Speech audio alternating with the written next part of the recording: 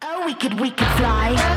Welcome to this new season of the Have a Cup of Jahani podcast.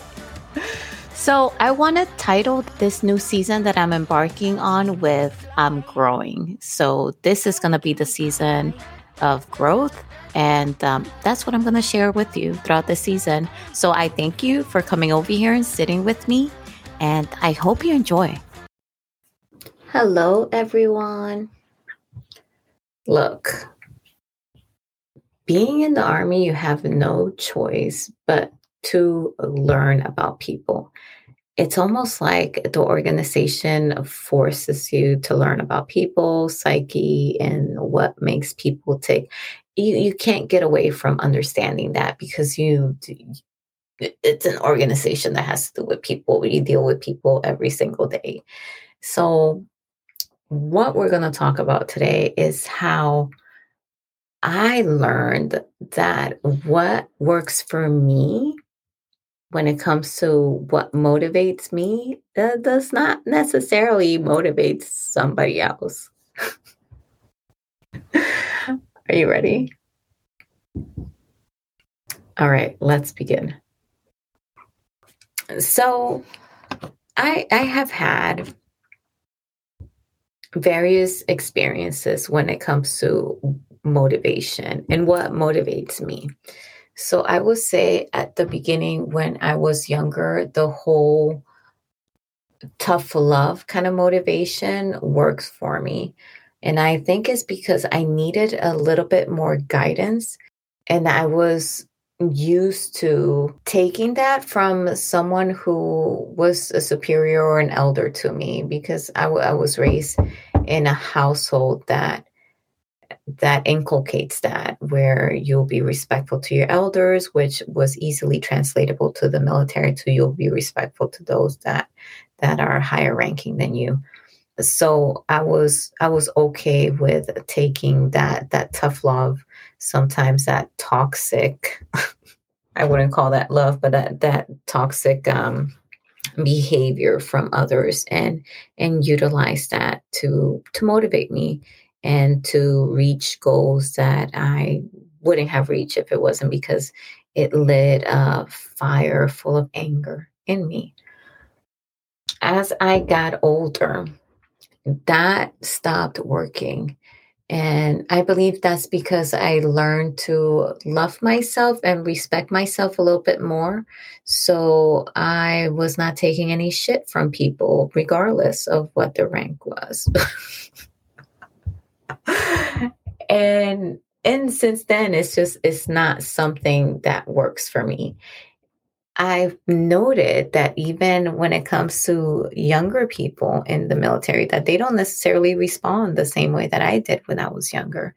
I noticed that for them, or for the ones I have come across, it is more of an interaction. It is more of a dialogue that works for them.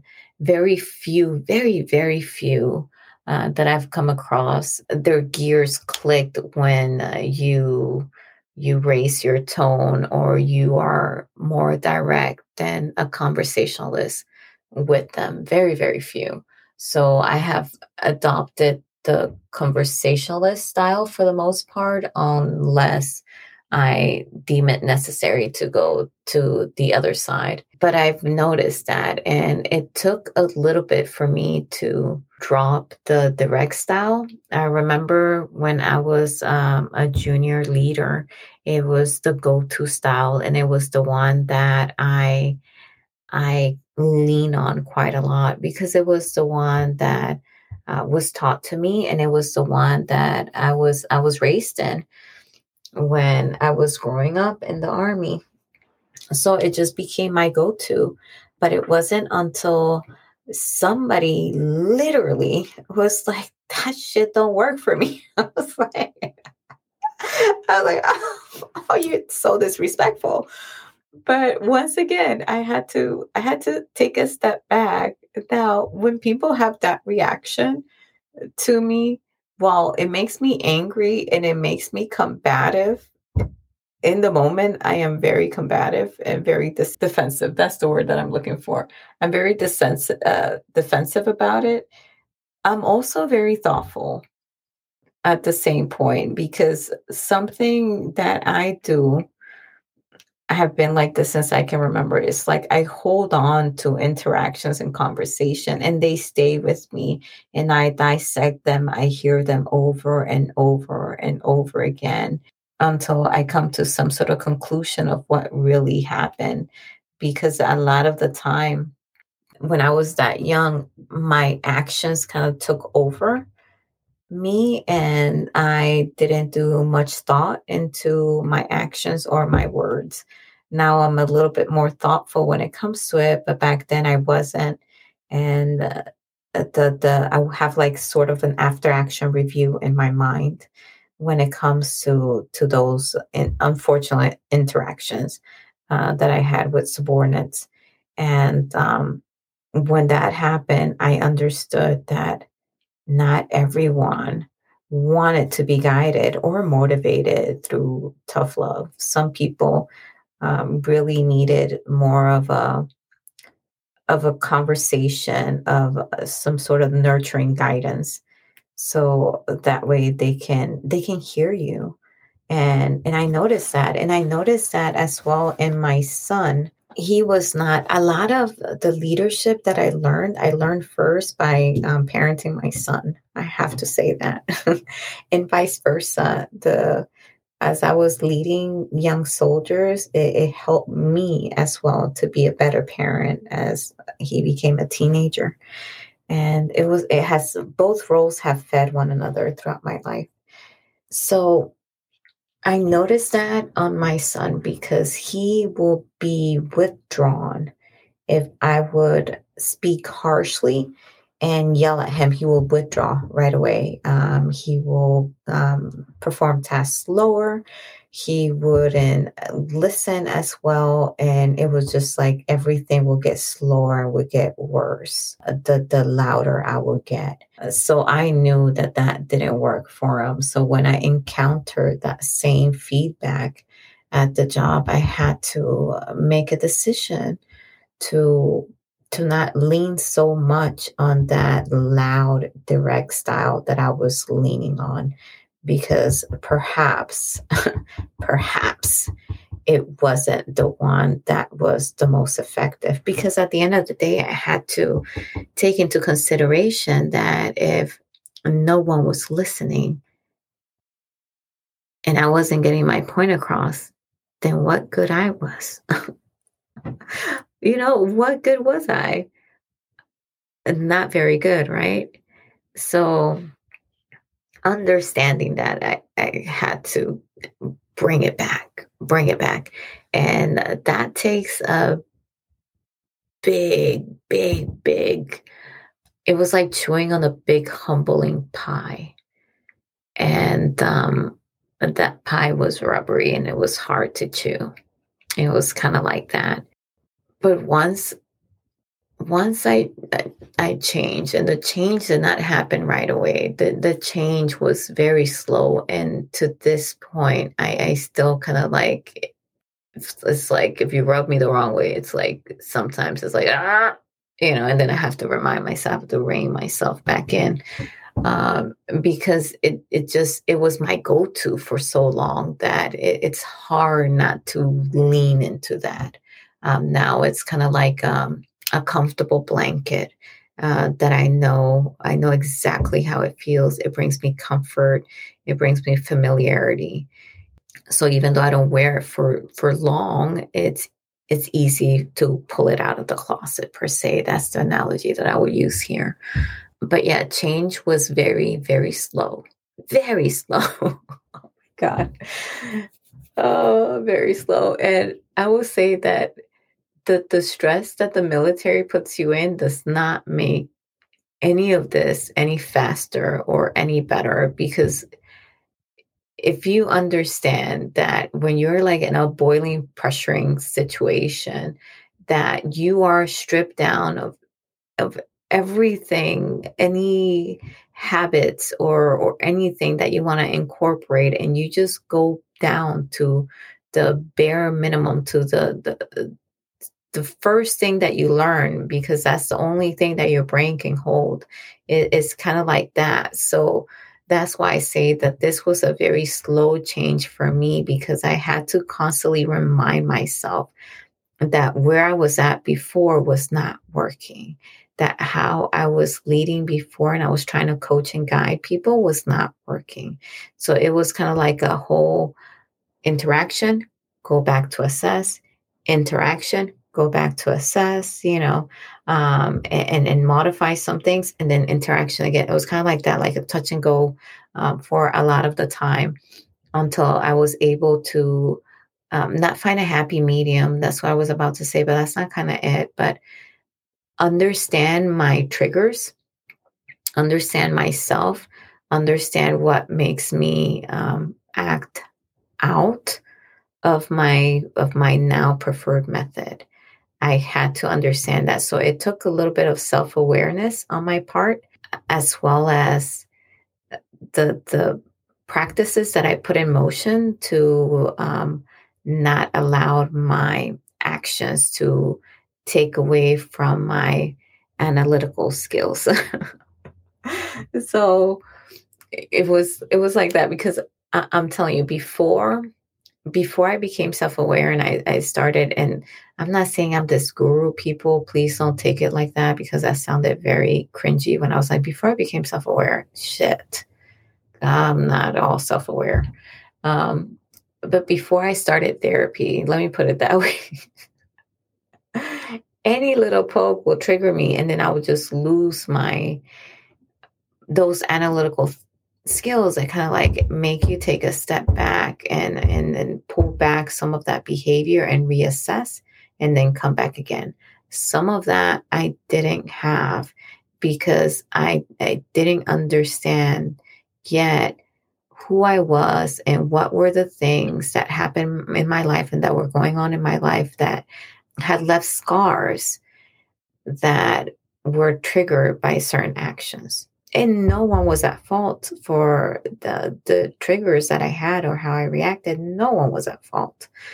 It was just something that they did, which they didn't even know that they was doing it, but it just brought back a memory, and then boom, it triggered a poor reaction. And it could just be something as minimal as somebody challenging me. That will take me back to when I was being challenged as a kid, or somebody calling me out in public, kind of like the same as challenging, that like took me back. And then it was like, it was flipping a switch. And, but I had to understand that part of me. And I only got to learn that because a therapist asked me questions and helped me to muddle and work through that. So that way I can identify it and I can know that it's there. And it took me knowing that that was there for me to have a more productive interaction with other people, to where I can just allow them to be them and not let who they are affect me, if that makes sense. It was almost like it allowed me to not have this barrier between me and the other person, but have an understanding of everything, all the scars that made up Joannie, where they were at, what they were, and not letting any of their actions touch those scars. Or if they did, have a conversation, have an inner dialogue that reminded me that that's not what they meant. Because what was happening is, once those scars were pushed, were touched, were triggered, it just like everything just went out of whack. And I had to implement that self-talk to ensure that what happened then is not what's happening now, and being able to differentiate between the past and the present. And I have been successful at times. I have not been successful at times, but I continue to try as I go forward. And I want to say that now, while that was my preferred method, I more often than not now have become very comfortable and very familiar with the dialogue approach. And so now when I use the other method, it feels more uncomfortable. It feels more like a shoe that doesn't fit as well. And I just used it recently. That's another episode for another day. And yeah, I can tell you all about that later.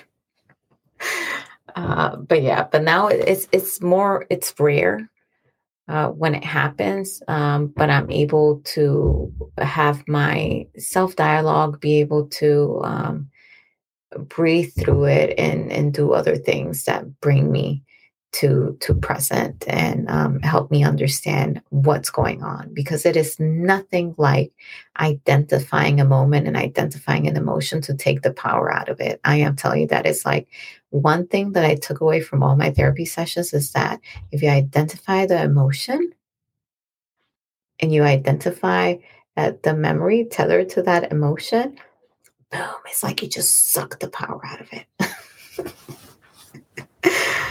And that's what I try to do whenever I come across those emotions and they clash with past memories and the present reality. I identify it so that way I can come away with it not as messy as it used to be before. But I don't know how this turned out into this whole confessional, people. I am so sorry that this had become a confessional. But if you get something out of this conversation, I hope it was that take some time to understand first your triggers, your emotions, and the scars that you have, and perhaps the memories that made those scars. So that way you can have better interactions with other people. And because we are social animals, we are human beings. So we do need those interactions. So the more that we learn about ourselves and those hidden things that are there and call them out for what they are and identify them and have that self-talk, the better interactions we will have with other people. And that way we can fill our love bucket, because we do need social interactions from time to time. Take that from an introvert. From time to time, we do need those. Not all the time, okay? But yeah, I will see you next episode. I hope you enjoyed this one. I really do. Let me know in the comments if you want to email me and you feel sorry for me. It is joa@haveacupofjohanny.com. No, don't feel sorry for me. I'm okay. If you're listening to this, I will be already in Hawaii having a summer vacation with the hubs and the babies. So we will be frolicking in the Pacific Ocean. Wish me fun. Send me a hello, and I will talk to you next Wednesday. Bye. To connect with me, email at joa@haveacupofjohanny.com, or you can also find me on TikTok at Have a Cup of Johanny Podcast. Oh, we could fly.